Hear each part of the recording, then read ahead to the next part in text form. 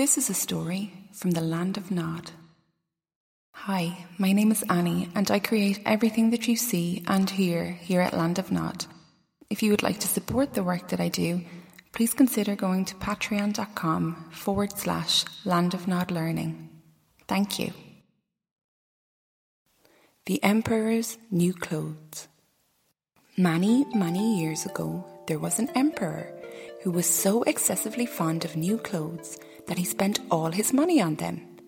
He cared nothing about his soldiers, nor for the theatre, nor for driving in the woods, except for the sake of showing off his new clothes. He had a costume for every hour in the day, and instead of saying, as one does about any other king or emperor, "He is in the council chamber," here, one always said, "The emperor is in his dressing room." Life was very bright in the great town where he lived. Hosts of strangers came to visit it every day, and among them, one day, were two swindlers. They gave themselves out as great weavers and said they knew how to weave the most beautiful stuff imaginable. Not only were the colours and patterns unusually fine, but the clothes were made of the stuff that had the peculiar quality of becoming invisible to every person who was not fit for the office he held, or if he was impossibly dull of taste. "Those must be splendid clothes," thought the emperor. "By wearing them, I should become able to discover which men in my kingdom are unfit for their posts. I shall distinguish the wise men from the unwise men. Yes, I certainly must order some of this stuff to be woven for me."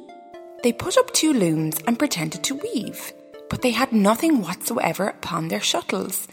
At the outset, they asked for a quantity of the finest silk and the purest gold thread, all of which they put into their own bags while they worked away at the empty looms far into the night. "I should like to know how those weavers are getting on making my fabulous new clothes," thought the emperor. But he felt a little bit silly when he reflected that anyone that was unfit for his post would not be able to see it. He certainly thought he would have no problems, but still he thought he would send somebody else first just to see how it was getting on.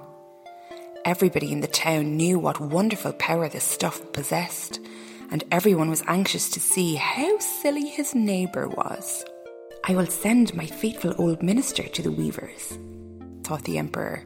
"He will best be able to see how the stuff looks, for he's a very clever man, and no one fulfills his duties better than he does." So the good old minister went into the room where the two swindlers sat working at the empty loom. "Heaven preserve us," thought the old minister, opening his eyes very, very wide. "Why, I can't see a thing." But he took care not to say so. Both the impostors begged him to be good enough to step a little nearer and asked did he not think it was a good pattern and beautiful colouring.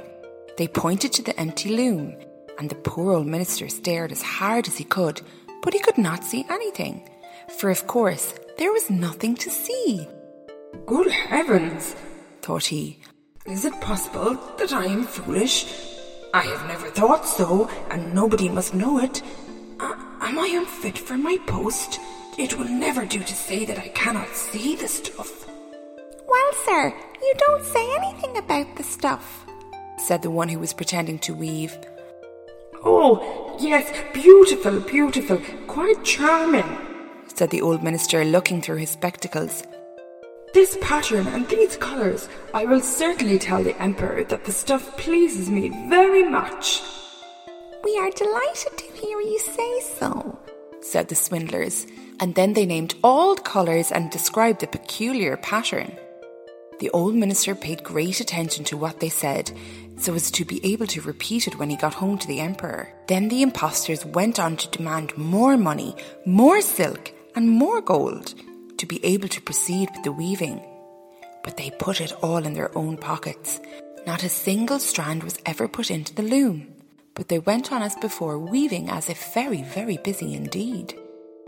The emperor soon sent another faithful official to see how the stuff was getting on, and if it would soon be ready. The same thing happened to him as to the minister. He looked and he looked, but there was only the empty loom. He could see nothing at all. "Is it not a beautiful piece of stuff?"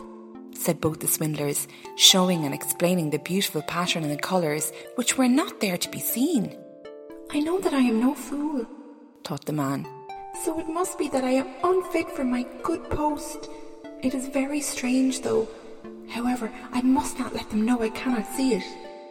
So he praised the cloth he did not see, and assured them of his delight in the beautiful colours and the originality of the design. It is absolutely charming, he said to the Emperor. Everybody in the town was talking about the splendid stuff. Now the Emperor thought he would like to see it while it was still on the loom himself.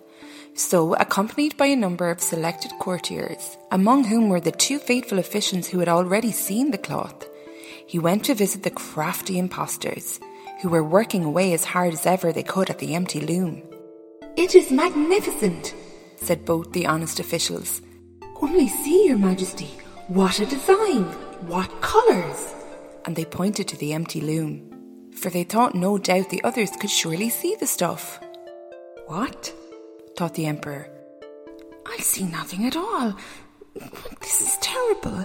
Am I foolish? Am I not fit to be Emperor? Why, nothing could be worse to happen to me. Oh, it is beautiful, said the Emperor. It has my highest approval. And he nodded his satisfaction as he gazed at the empty loom. Nothing would induce him to say that he could not see anything. The whole suite gazed and gazed, but saw nothing more than all the others. However, they all exclaimed with His Majesty, It is very beautiful. And they advised him to wear a suit made of this wonderful cloth on the occasion of a great procession which was just about to take place. It is magnificent, gorgeous, excellent, beautiful, went from mouth to mouth. They were all equally delighted with it.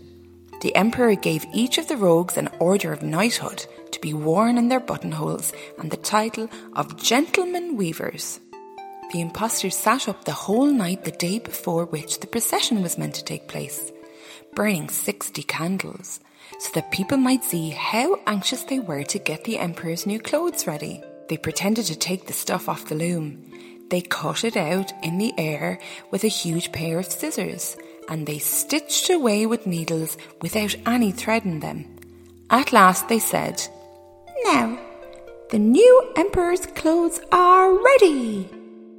The Emperor, with his grandest courtiers, went to them himself, and both the swindlers raised one arm in the air as if they were holding something, and said, See, these are the trousers, this is the coat, here is the mantle, and so on and so on. It is light as a spider's web. One might think one had nothing on, but that is the very beauty of it. Yes, yes, said all the courtiers, but they could not see anything, for there was still nothing to see.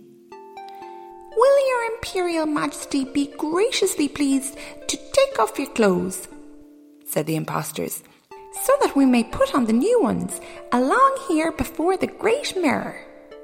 The Emperor took off all his clothes, and the impostors pretended to give him one article of dress after the other. They pretended to fasten something around his waist and to tie on something. This was the train, here were the shoes, and the Emperor turned round and round in front of the mirror. How well His Majesty looks in his new clothes! How becoming they are! Cried all the people round.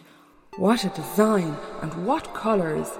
They are the most gorgeous robes. The canopy is waiting outside, which is to be carried over your Majesty in the procession, said the Master of Ceremonies. Well, I am quite ready, said the Emperor. Don't the clothes fit well? And he turned around again in front of the mirror, so that he should seem to be looking at his grand clothing. The chamberlains who were to carry the train stooped and pretended to lift it from the ground with both hands, and they walked along with it in the air. They dared not let it appear that they could not see anything at all. Then the Emperor walked along in the procession under the gorgeous canopy, and everybody in the streets and the windows exclaimed, How beautiful the Emperor's new clothes are! What a splendid train! And they fit to perfection. Nobody would let it appear that he or she could not see anything, for then they would feel unfit for their post, I feel very foolish indeed. None of the Emperor's clothes had been so successful before. He walked along and everybody cheered and hurrahed, until one little child turned around and said, "But, Mama, he has got nothing on." "Oh, listen to the innocent," said his father, and one person whispered to another what the child had said. "He has nothing on. A child says he has nothing on, but he has nothing on. Wait a minute, he's got nothing on."